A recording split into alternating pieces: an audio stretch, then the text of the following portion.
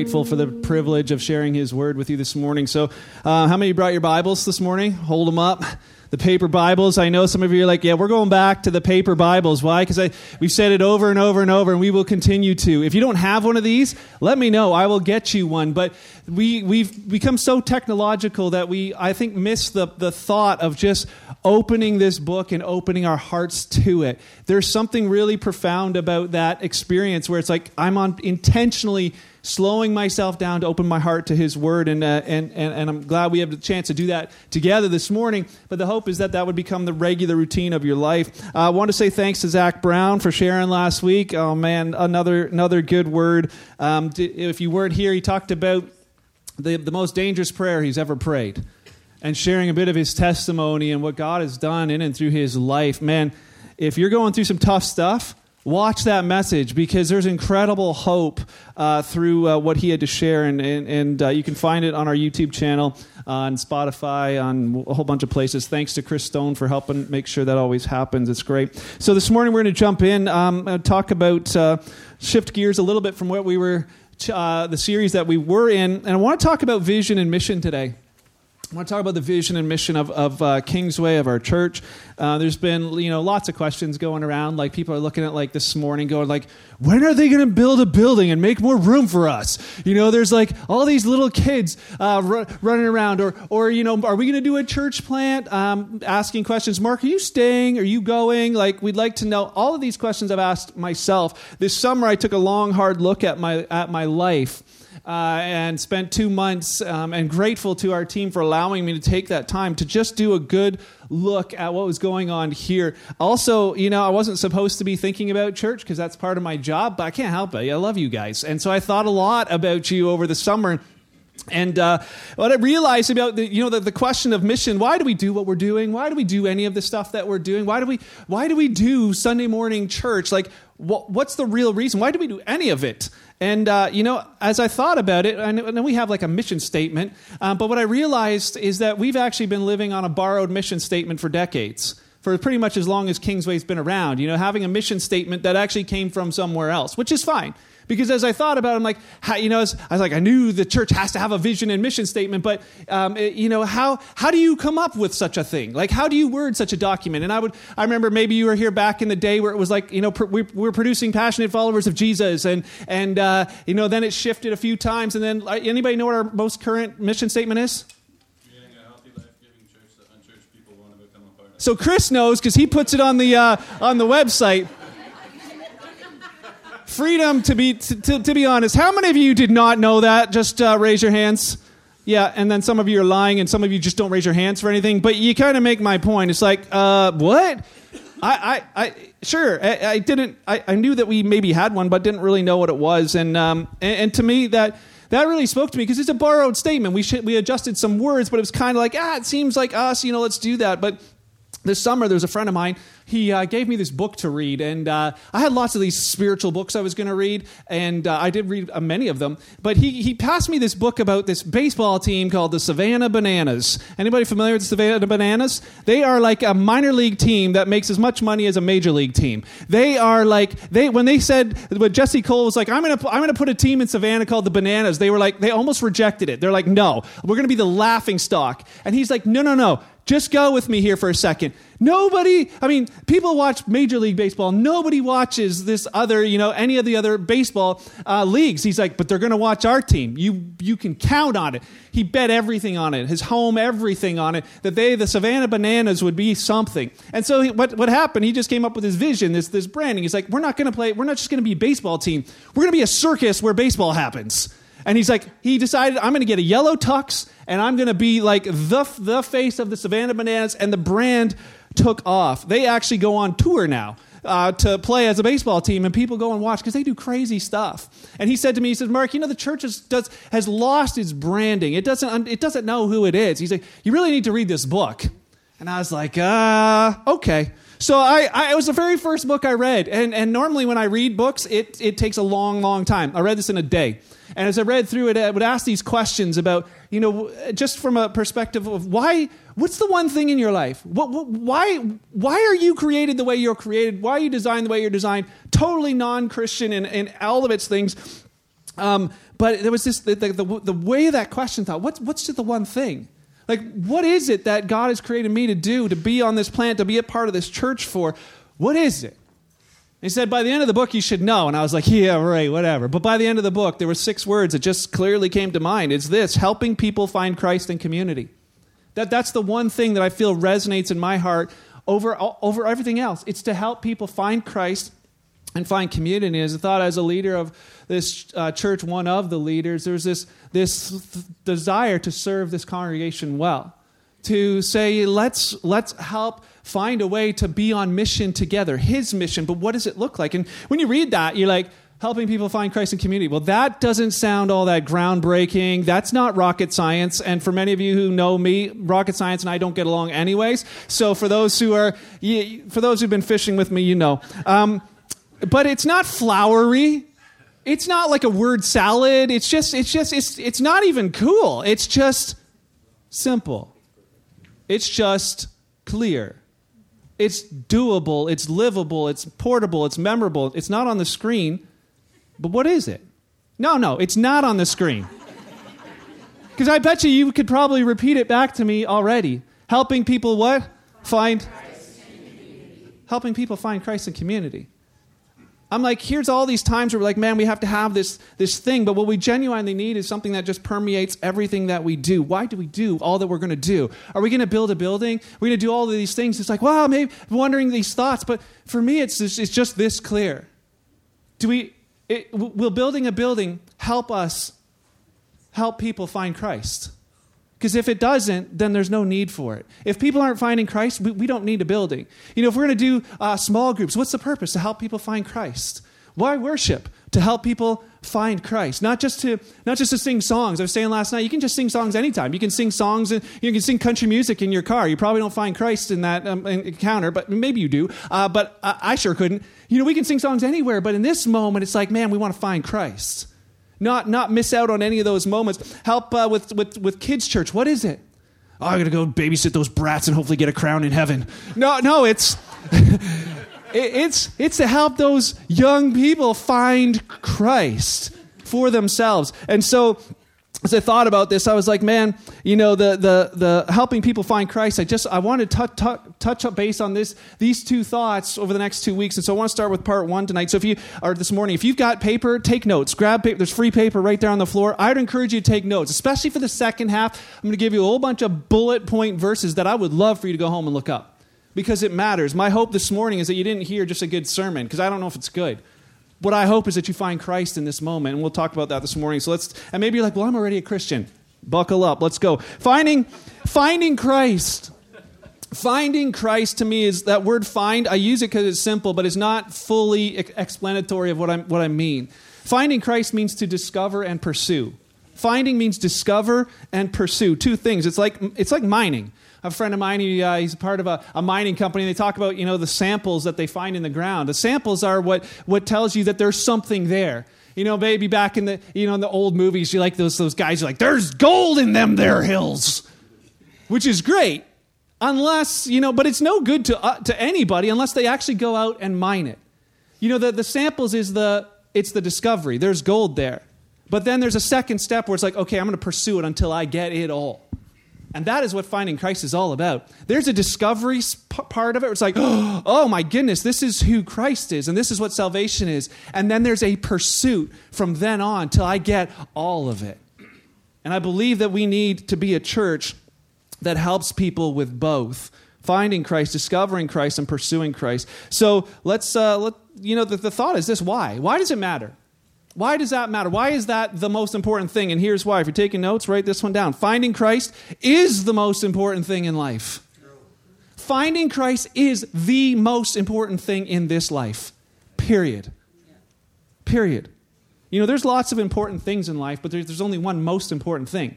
And so maybe your most important thing is different, but I would encourage you to think about this for a second. Like, you can't have multiple BFFs. You have one best friend. That's because there's the best. And when there's lots of important things in life, for instance, there's school. It's important. Getting a job, important. You know, getting a career. Relationship, just got to get a boyfriend, girlfriend, whatever it is. That's important. Marriage, family, health, future plans. There's lots of important things. And maybe for you, like, yeah, that's what I'm like, the most important thing is for me to get my license, or the most important thing is for me to get to buy a house or whatever it is. What's your most important thing? Because there can only be one most. And, how do you figure that out? How do you figure out, well, this is the most important thing? Like, if everybody can have different ones, how can we say how can you say that finding Christ is the most important thing? As Jesus was teaching people with his disciples in the crowds, he found ways to help them figure this out. So let's take a look at that together. If you got your Bible, go to Matthew. So start flipping towards the back till you see some red letters. You're close. Matthew chapter 16. Oh, what a glorious sound. Pages turning. Oh. Pages stopping. We must be there. Matthew 16, 24. Jesus is talking to his disciples. In this current one, he's mentioned to a few others. Just as you follow along in the New Living, he says this. Jesus said to his disciples, if any of you wants to be my follower, you must turn from your selfish ways. Take up your cross and follow me. If you want to be my follower, here's what's required. He says, if you try to hang on to your life, you will lose it, because everybody does. I don't know if you know that. 10 out of 10 die. That's basically what he's saying. If you try and hang on, you can't. You will lose it. But he says, but if you actually give up your life for my sake, you will save it. Verse 26, what do you benefit? I think you didn't even put the word in there, really. What do you really benefit? If you gain the whole world, but you lose your own soul, is anything worth more than your soul? And I encourage you this morning, just think about that for a second, because that's why Jesus is having this conversation. He's like, let me help you figure out what's most important. Think about the things you think are important in this life, and just go far enough into the future where you gain them all. What does it look like if you gained everything you were pursuing? What would that result be? Like, if you got the job, you got the promotion, you got the career, you finally got to that spot, but in the end, you lost your soul as a result. Would it have been worth it?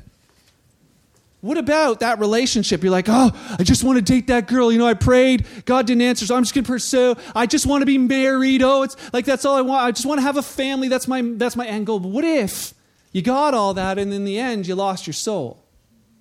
What if it was like, oh, I just want to be famous on Instagram. I'm going to do as much as I can. Or I'm going to try and get a following on Amway or whatever MLM company it might be. Or, I want to be like a famous YouTuber. I'm going to invest all my time. But in the end, you lost your soul. Would it be worth it? And what I'm not saying is that by doing all of those things, you lose your soul. Some of you are like, what? Like, I got married and I have 8 kids. Did I lose my soul? No. It's... or 7 kids, or 6 kids, or 5, whatever. Not pointing anybody out. Did I lose my soul? I think I know what's getting edited out of this message. Did I lose my soul? Jesus is saying, he says to anyone, what would you trade for your soul? And I think the answer is pretty clear for us. If we had to think about it, I lost my soul, I would trade all of it. I would trade whatever I gained. I would actually trade all of that for my soul, for me, for my life. And we realize it matters. William Tyndale, I don't know if you know him. Well, you probably don't. He's dead. But he was martyred on October 6th, so this week, in 1536. And we think about this guy. Maybe you're like, you have no idea who he is. But William Tyndale is somebody we owe a lot of gratitude to. William Tyndale was a man who was convinced that the Bible alone should determine the practices and the doctrines of the church. No popes, no other people who would say this is what it should be. No, he's like, the Bible alone. And he says, so that people understand that that's actually what's happening, he says he's convinced that every person should be able to read the Bible in their known language, his being English. And so he translated the Bible from Greek to English so that the common person could read it in their own language, 400 or 500 years ago. And as a result of that, the people kind of in the powers that be, they're like, we don't want that. We don't want people reading the Bible for themselves. So they arrested him. They suffocate him. They burn him at the stake. But William Tyndale was confident of one thing. The most important thing is that people need to know Christ for themselves. They need to be able to know Christ for themselves. They need to be able to open the book. And for us today, any of you who've read Scripture today, man, any of you who've ever read the Bible in English, you have that man to thank. And as a man who believed that was the most important thing in life. Because the truth is, finding Christ is the most important thing in this life, period. So I want to be a church that helps people find Christ. Second, finding Christ is the only way back to God. And I say the only way back to God because and it's hard to go deep into this morning, and we can't really because we don't have time, but I don't know about you, but there's this realization in every person that something in the world isn't quite right. Everybody has it, regardless of what they think the not right is. They think there's something not quite right with this planet. The polar sides of both political sides think the other side's not quite right. Things going on in the world, not quite right. You look at the abortion issue right now. There's some who say, that's not quite right. And others are like, you putting your rules on me, that's not quite right. There's this thing, it's not right. Something's busted. We also, and this thought of like, why is there a right that we even think is kind of broken? Something in us. Nobody tells us that. We just know something in us is not quite right. Then we compare ourselves to animals and think, animals don't have this sense of morality. They don't have this sense of like this guilt complex of the wrong they've done. I was saying last night, I have this bull that I borrowed from the DeYoungs, and it gored a horse to death before it came to my house. And it hasn't been asking me every day for counseling. I've murdered a horse. I don't know how I can live with It doesn't care. It's a bull. So, but why do we have this sense of morality and these things that I ought to do or should do? And for some, they're like, well, I don't really believe in that. Until someone else does you wrong, you're like, well, they ought to have not done that. They should. Well, why do we hold people to this moral standard? And where did it originate? As Jesus followers, Christians, we say, hey, it came from here. Scripture actually reveals to us where all of that stuff that we know intuitively where it actually came from. See, Scripture teaches us that the world did not happen by accident, and it's not meant to be chaotic. Look at the seasons. How many of you are enjoying the beautiful fall colors? Aren't you glad it didn't just skip straight to winter?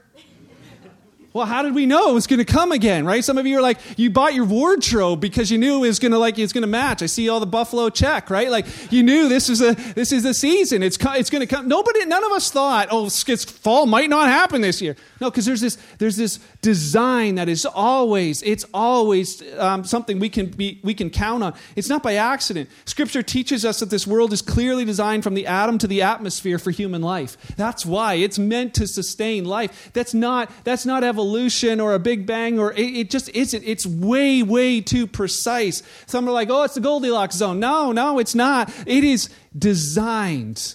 See, many want to suppress that knowledge because it's like it goes against other things in our life, and we'll get to that. But Scripture also teaches us that humanity is simply not biology. You're not just a mess of of parts. You're something incredibly valuable, more valuable than anything else on the planet, and we know that. Some may not think that all humanity is valuable, but they for sure think they are. And we say, hey, humanity is the most important things. Humans are the most important things on the planet. Many will be like, yeah, I agree with that. Yes, we're something. Secular humanism, atheism, all of it's like, yes, we are the most important thing. And that's where they want to draw the line, because Scripture goes on to tell us this. Not only are you the most valuable thing on the planet, you are profoundly broken. I am profoundly broken, is what Scripture says. There was a perfection. We know there was something right, and we also know we're not there right now. Something's broken. I don't know what, but I know it is. And it's that brokenness that Scripture teaches us. It's this thing called sin. You are at odds with the gods. More clearly, you are at odds with the God, the creator of all of this organized thing. You are at odds with him, and you know it inside intuitively. And that understanding is like, okay, I don't like the sound of it, but I can see that, yeah, there's brokenness here. But I have no ability to fix it. No matter what we try, there's no ability to fix that.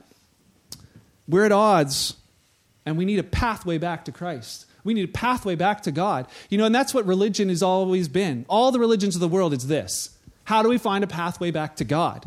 And for some, it's a pathway back to the Creator. For others, it's a pathway to whoever they want to call God. For humanism, it's like, it's the pathway to my best self. I'm God, and I got to find my pathway back to the best me. We think about this. Jesus actually came to the world for this purpose, to tell men there is a pathway back to God and to create that pathway for them. John 14:6, you don't have to turn there. It's very famous. Jesus told his disciples when they said, how do we get to heaven? He's like, this is how. I am what? The way. Not a way. I'm not a way. I am the way. I am the truth. I am the life. And just in case you have a secondary question, what do you mean by the way? He's like this: no one can come to the Father except through me. There is, that sounds kind of exclusive. Yeah, it is.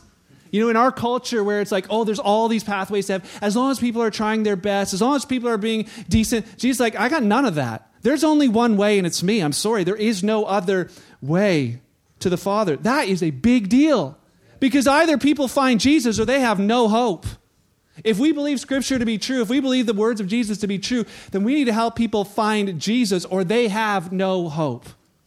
Not find church, not find a nice group of people, not find any of those things. Find Christ. The disciples, as they would preach these very same words. Acts 4:12, they said to the crowd in Jerusalem, Peter says, there's no other name under heaven given among men whereby we might be saved.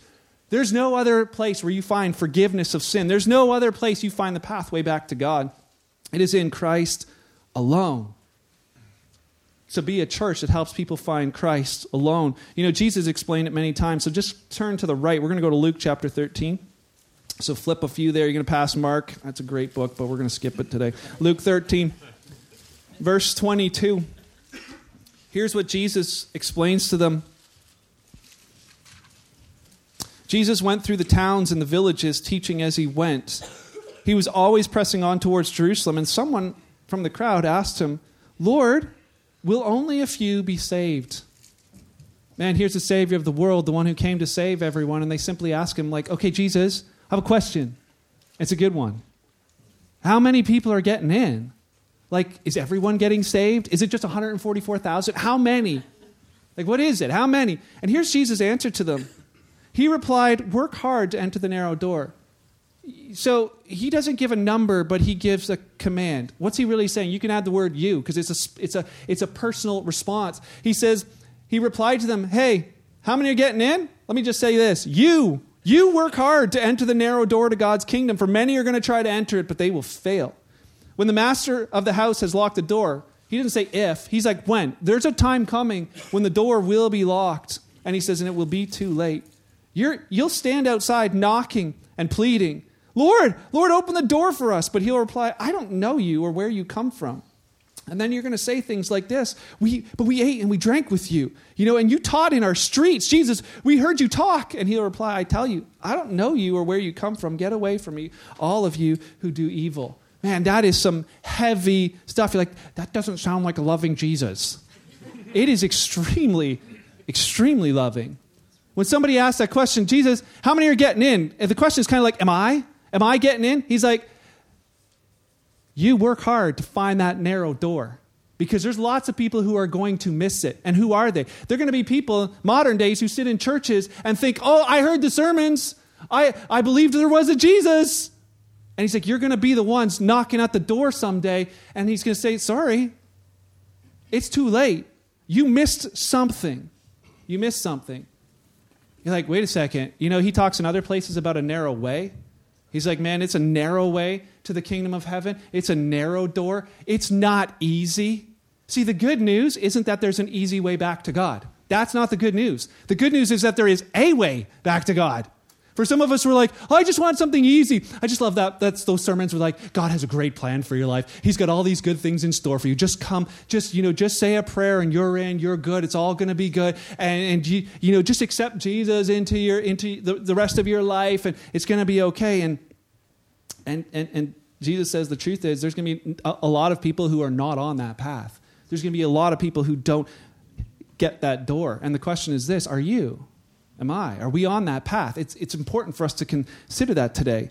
And that's why it's so important for us to help people discover Christ. If he's the only way, man, we better be a church that helps point people to the only way. I was reading through some things and came across some quotes by a guy named Basil Hume. He's actually a Catholic cardinal, but he had a really great thoughts to say on this. He said, finding Christ isn't actually something that we're doing. It's not something that we muster up. It's like, okay, I got to find Christ. It's actually our response to what he's already done. 2,000 years ago, he came and laid his life down for us already. since the day you were born, his Spirit has been yearning for you because you were born broken. And he's been calling out to you, come, follow me. If any of you want to follow me, he's calling. And so for us, it's our response to him. That's what's happening. We're responding to something he's already done. And the thing is, it's not encouraging people to join a church to behave better or say a prayer. We can have so many sermons say at the end, hey, go and do this, do that. But that's not what it is. As the saying a prayer, where so many people, that's what their Christianity with North America was based on. I said a prayer. Do you know, as I was reading a book called Total Truth by Nancy Pearcey, and she talks about the origin of this in North America. Where did that come from? Because it wasn't always the case. Anybody been to Billy Graham crusades back in the day? Yeah, where you said a prayer and it was or you saw thousands of people coming to say a prayer? Where did that come from? In North America, it actually came from in the 1800s during the gold rush. Back in the day when people were part of churches on the East Coast, they would spend time in the church every week. They'd hear the gospel being preached. They'd ask questions back and forth about who Jesus is. They'd feel the conviction in their heart and be like, oh, I got to wrestle with this, but, oh, man, this sounds right. And they began to follow Christ. But then what happened? The gold rush happened, and people began to go out west to find gold. And the people who typically went out west, they said it was this. It was mostly men because it was tough terrain. There was some disreputable women who also went along. And then there was a bunch of criminals who were like, I want to leave my old life behind and go out west, maybe start a new life. And as they went out there was men who felt like the calling to go and witness to these people going out west. And so they would get on horseback, they would ride out to these camps along the way, and they begin to preach. And those people there, they had nothing else to do. So if somebody came and was like, hey, I'll put on a good show for you and preach this thing, they'd like, well, okay, let's go listen. And what the horseback riding preachers realized is that they were like, okay, they'd have these things to say, listen, come back next Sunday. We're gonna have another one. Next Sunday, half the people are gone. Where'd they go? Well, they went west. They're going further for the gold. And they started realizing something. We don't have a lot of time with these people. We got to make these moments count. And so they would ride west and catch up to the group again, and they'd have these sermons where they'd be like, well, I only have so much time, so I got to preach to these people who are just showing up for a show. I got to get them to the gates of hell so they realize how rotten of a sinner they are, and we got to get them to make some sort of decision right here, right now, because we don't know how much time they have. And who wants to follow Christ? Come say a prayer, you're in. And lots of people would say a prayer, you're in, and move out west, and nobody would ever hear from them again. That happened until they had populated the West. And yet, this whole thing has influenced kind of the North American church ever since then. But is it right? Is it right? Because I don't know about you, but that's kind of how I got saved way back in the day. Said a prayer, and then you think, oh, it's good. Or you go to camp, and they're like, hey, you say this prayer and write the date down in your Bible. If you ever doubt your salvation, you just got to go back to that page in your Bible and be like, this is the day I said the prayer. This is the day I said the prayer. As I read about this, I realize the disciples didn't teach people to say a prayer. They did not, and we shouldn't either. Oh yeah, there might be a prayer involved, but there's much more. Reading through Acts and reading about how the disciples shared the gospel with people, we can see it, so just keep going right. Acts chapter 2. Keep going right. It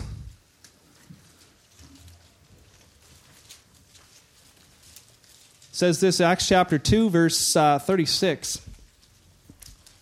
So let everyone in Israel, so Peter had just preached a sermon to them, and this is kind of his final point. He said, let everyone in Israel know for certain that God has made this Jesus, whom you crucified, to be both Lord and Messiah. That's a pretty bold statement, to tell a crowd of people that's 5,000 plus, hey, you guys killed Jesus.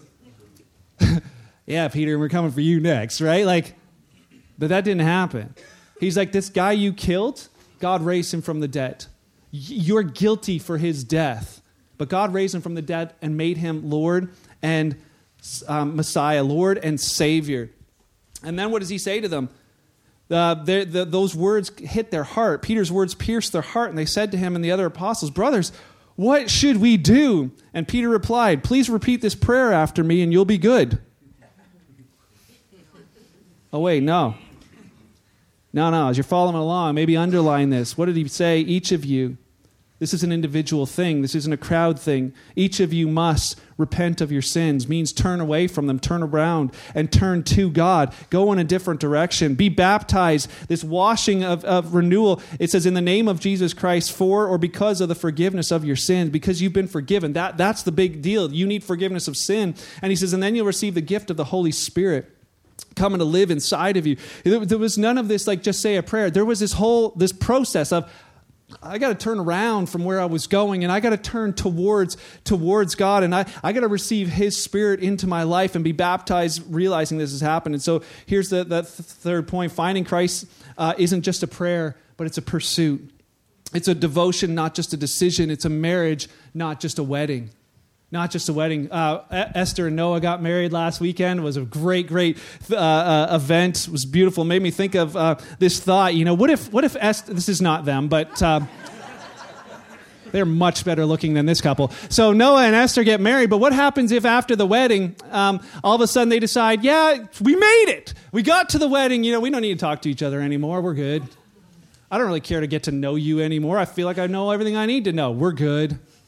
I spend time together. No. We're good. How many of you know they're meeting with a pastor real soon? Yeah, our marriage isn't working. Marriage in trouble. At the wedding, I even said to Noah, you've pursued this girl since kindergarten. Don't stop today. Pursue her for the rest of your life. And what a great reminder to each of us that who are married that that's what it is. But you know what? The marriage weddings are their picture of Christ in the church. That's that thought. So how many of us, we would never think that about a marriage or a wedding. We think there's something in trouble there, but we live our Christianity that way. I said a prayer. I'm good. Pursue Christ. Know Christ more today. Really dig in and to know Him, to spend time with Him. What? Man, there's a spiritual relationship in trouble. So the truth is we want to help Christians find Christ every day in this church. That may seem a little foreign sometimes. We need to help Christians pursue Christ every day in this church. Why? Because if we're not pursuing Christ every day, we are pursuing something else. It's that clear. If you're not pursuing Christ, you are pursuing something else. I don't know what it could be anything. Happiness, pride, lust, money, cares of the world, self-righteousness, sin. It could be anything. But you are pursuing something else. Jesus talked often about a tree is known by its fruit. And so often we'll preach sermons about the fruit. Oh, you're swearing too much. You should stop doing that. You're kind of doing these things. Oh, you should probably try and stop doing that. You should try and pray more. You should try and do these things more. All things we say fruit. But I don't know if you live in Haldeman County, we got these trees called thorn trees. If I go and hang a few apples on it, does it do anything to the tree? It's not a trick question. No, it doesn't do anything to the tree. That's Jesus' point. You hang some good works, you hang some things on your life, you hang a few of these things, it didn't change anything. It does not change the tree. And so what is Jesus saying? He's like, don't try and deal with all the fruit. You can't make fruit happen. He's like, pursue me. You do that, and the fruit will grow. If there's no fruit, it's because you're not pursuing me. It is that clear. Man, and I thought about this in the beginning of the summer. This was a thing that grabbed my heart and was like, Mark, you are not truly pursuing me. You're trying so hard to please everybody by putting all the right fruit up there. It's worthless. Pursue me. That is the essence of Christianity. If we're not pursuing Christ every day, Christianity gets very convoluted.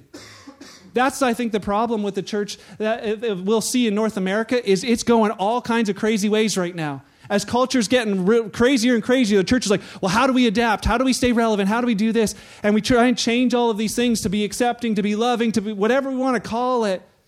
But it gets really, really convoluted if we stop pursuing Christ. Paul wrote letters to the churches dealing with these things, because we'll be tempted to, if we don't pursue Christ, we'll be tempted to justify sin rather than embrace our justification.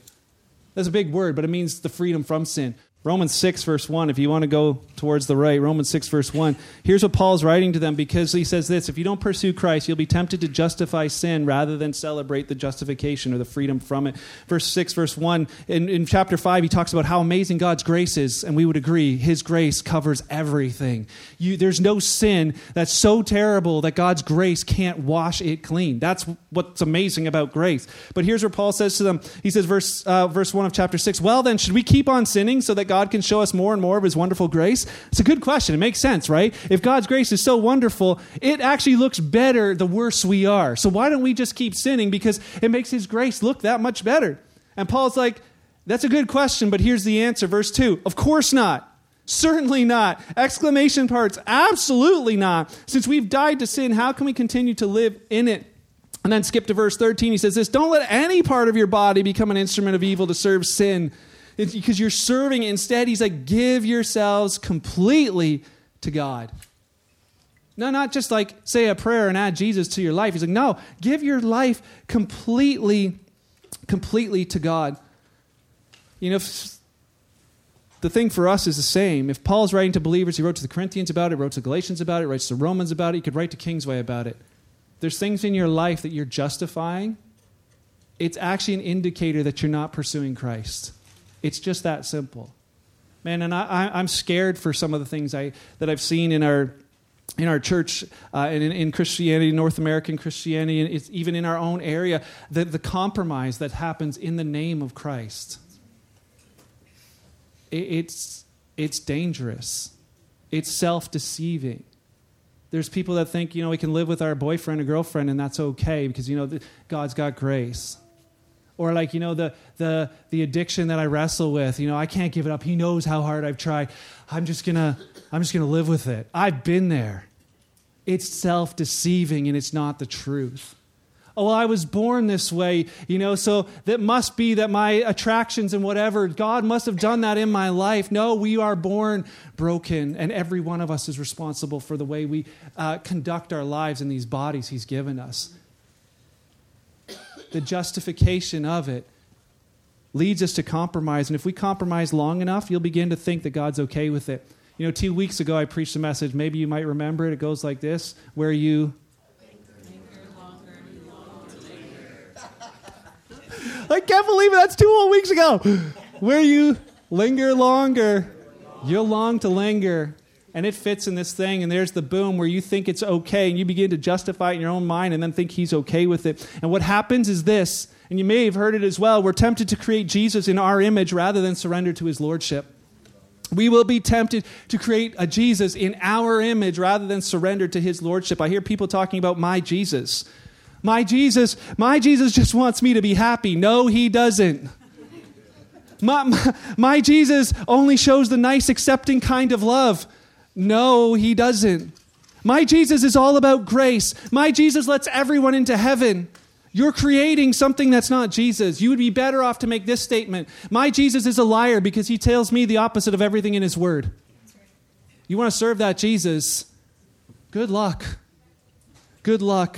Because the truth is there is no my Jesus or your Jesus. There's only Jesus. The Jesus of the Bible, the Jesus of the New Testament. And Jesus even said it. There's going to be people who say, Lord, Lord, but you don't do what I say. He's like, you can't say master but not do what I say. There's something wrong there. You're deceiving yourself. And so as a church, man, we want to be a church that helps people find the Jesus of the Bible every single day. That is the mission. That is the vision. And so final thought, finding Jesus, discovering and pursuing Christ. Why does it matter? It's the essence of Christianity. Not only is it the most important thing in the world, not only is it the only pathway back to God, but it is the essence of Christianity. Jesus never taught people to say a prayer or accept Him into their lives as an add-on. Oh, this is my Sunday gig. This is whatever. I say a prayer every once in a while. I'll do a devotion. That's not what He said. And we are foolish to say anything else than what He said. What did He say? He told people to lay down their lives in submission to His lordship. You give it up. You give all of it up in return for the forgiveness of sins, and it is worth it. You still win. Over and over, Jesus told people this: live ready. Not say a prayer, not think that you're okay with God because you were born into a right family or anything. Live ready. If you got a pen, you're going to have to write fast, but here we go. Luke chapter 12. Here's what He says to them. He said to the disciples, don't fear men. Don't fear men. He says, all they can do is kill you. And you're like, that's a pretty big deal. We would agree, right? That's a pretty big deal. But what is He? Don't fear men who all they can do is kill your body. You need to fear God who once He's killed your body can throw your soul into hell. There is something worse than death. There is something worse than death, and that is it. And He's like, not this fear of like terror. He's like, you're trying to please the wrong person. You're pleasing people and not Him. He says, don't do it. Luke 13, He says this, like we said, you work hard to enter that narrow door. And it's not our works, it's our response to what He's done, but don't miss the door. Luke 14, He says, if you want to follow me, count the cost. Wait, what? There's a cost? Yeah, there's a cost. It's not just like, oh, yeah, I'm going to follow Jesus because I get out of hell free card. No. He's like, it's going to cost you everything. Every decision in your life is going to be weighed out by a new master now. talking with a young kid this week. He's like, since I became passionate about following Christ, I've lost all my friends. Yeah, because it's going to cost something. And he's like, you know what? I don't really care. I want Christ. It will cost you something. Today, maybe you're here and like, I don't know, I want the forgiveness. I want the freedom on the inside. I want my conscience to be cleared. I want all of that. There's a cost, but I'm telling you it's worth it. A friend of mine sent me an email this week talking about how Christians are like a boat on the water. It's like a safe haven in the storms. If culture is the stormy waves around us, the church is meant to be this boat, this lifeboat on the water. If you're drowning in the things, you want to find a boat. You want to find one like that. You don't want to find one like this. Like this. What is this? What is this a picture of? It's a picture of church where culture has just permeated so much it no longer has any ability to save. There's no lighthouse anymore. If we just say, oh yeah, we'll preach a Jesus that fits everybody's wish and wants, we've got nothing. We have nothing. And the gospel is incredibly powerful because it saves anyone and everyone. Luke 21, Jesus said this in verse 24. He goes on, he says, watch out. He's talking to his disciples. Don't let your hearts be dulled by carousing and drunkenness or by the worries of this life. Don't let that day catch you unaware. He's like, I'm going to return. Don't be surprised. Don't let it catch you like a trap. He said, that day will come upon everyone living on the earth. So keep alert at all times and pray that you might be strong enough to escape the coming horrors and stand before the Son of Man. Matthew 24 and 25, Jesus talks about his return and how we should be living. He says to those in the church, verse 9 of Matthew 24, just write them down, look them up. He says, you'll be arrested, persecuted, and killed. That's a cost. He says, you're going to be hated all over the world because you're my followers. That's a cost. Many are going to turn away from me and say, I can't do it. They're going to betray and hate each other. Many false prophets are going to appear and deceive many people saying, Jesus is okay with that. It's okay. It's okay. Many of those are coming. Sin's going to be rampant everywhere. Why? Because we just accept it. He says, and the love of many will grow cold as a result. Verse 13, but what? The one. Man, there's one who endures. The one who's on that narrow path. The one who finds a narrow door. That one will be saved. And the good news of the kingdom will be preached throughout the whole world. And all nations will hear.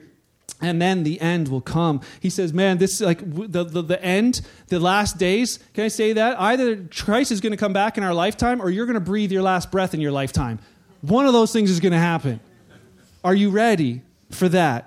Then Jesus says, you better live ready. And you'll find story after story after story as you read through the Gospels. Let me give you the couple in Matthew 24 and 25. Jesus, he just simply goes on and tells a story about two servants. He's like, a master goes away and he leaves servants in charge. He says there's two types. There's one servant who's like, man, the master's left me responsible. I'm going to manage his stuff and I'm going to feed his other servants. I'm going to take care of it. And the master returns and says, well done, good and faithful servant. He says, on the other side, there's one who thinks the master's never going to return. He's not coming back anytime soon. He says he begins beating the others, begins partying, begins carousing. He says the master shows up unexpectedly and says, hey, it's a day of reckoning. And what do they find out? He's like, oh, I didn't know. And he's like, yeah, you know what? You worthless servant.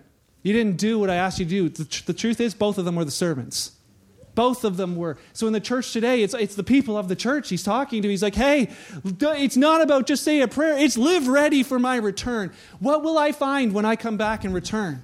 And for you here today, there's a real good little test you can say. Like, are you hoping for Jesus' return? If he were to return today, would you be like, oh, finally, let's go. Let's get out of here.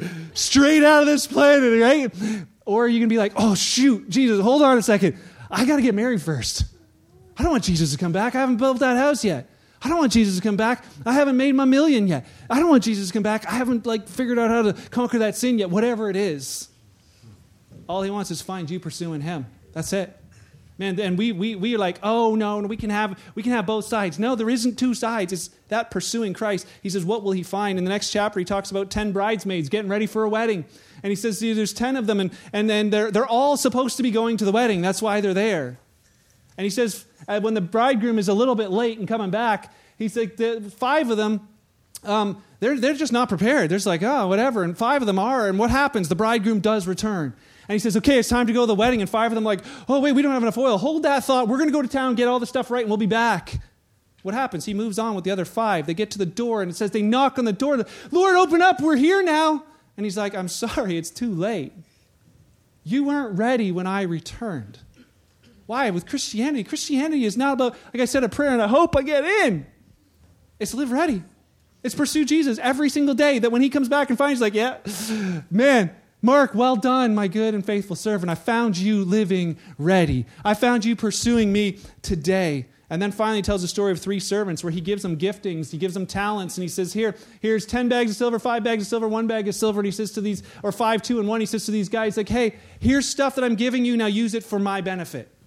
Not for their own. He's like, use it for my benefit. Live for my purposes, for my kingdom. And when he returns, what does he find? He finds 1. He says, hey, this guy, he's like, man, turn 5 into 10. Man, you're a faithful servant.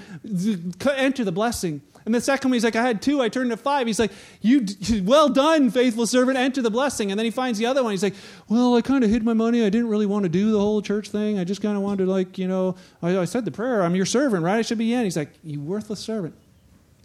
He's not living ready. And he casts him out. It's like, man, those are stories that we need to really take into consideration today as Christians. Are we living ready? Are you living ready? And today maybe you hear this message, you're like, I liked the old Mark better. This feels really judgmental. Judgment or encouragement, you got to figure out which one I meant. If it's judgment and you feel the conviction on the inside this morning, there's one solution. Pursue Jesus. And today, if you're like, man, this is encouraging, this is what I'm doing, there's one solution. Pursue Jesus. Both sides today is, my heart for you is that we would be the church that pursues Christ, that we find, discover, and pursue Christ every single day. As a church, that's what we want to help people do, and I hope today helps you. Final thought, closing, how do you do it? You're like, Mark, you set up all that stuff, now we got to like a list of the how. The how is really, really easy. The how is simple. There's only one thing we got to do. Really, it's one thing. What the writer, the author to Hebrews wrote in Hebrews 12, let's run the race. Let's live the life set before us by doing this, by keeping our eyes on Jesus. That's it. All we do is the keeping. Whatever it takes to keep your eyes on Jesus is all that you have to worry about. The pursuing Christ thing, it's a pretty simple question. We got one job. It's like, am I turning away from sin today and turning to Him? One job.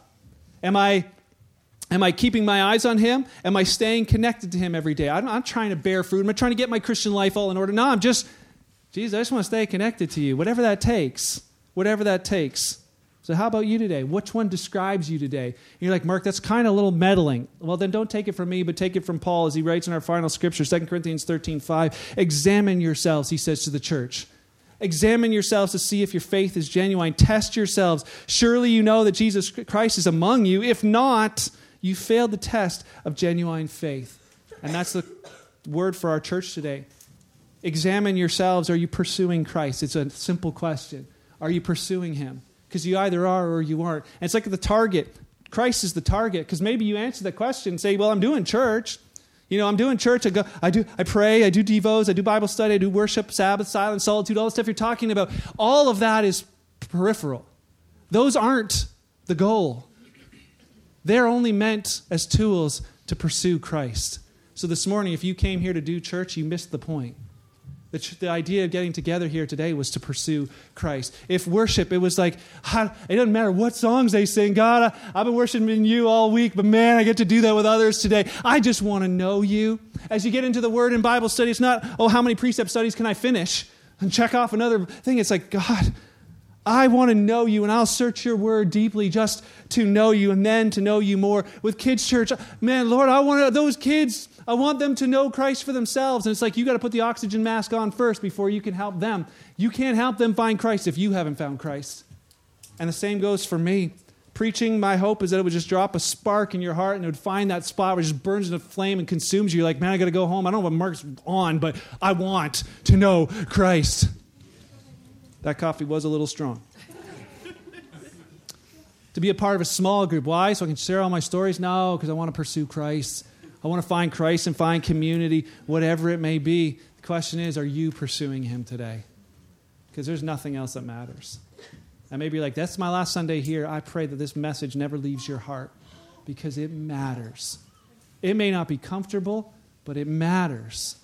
And if I could find myself in that place, then any one of us can.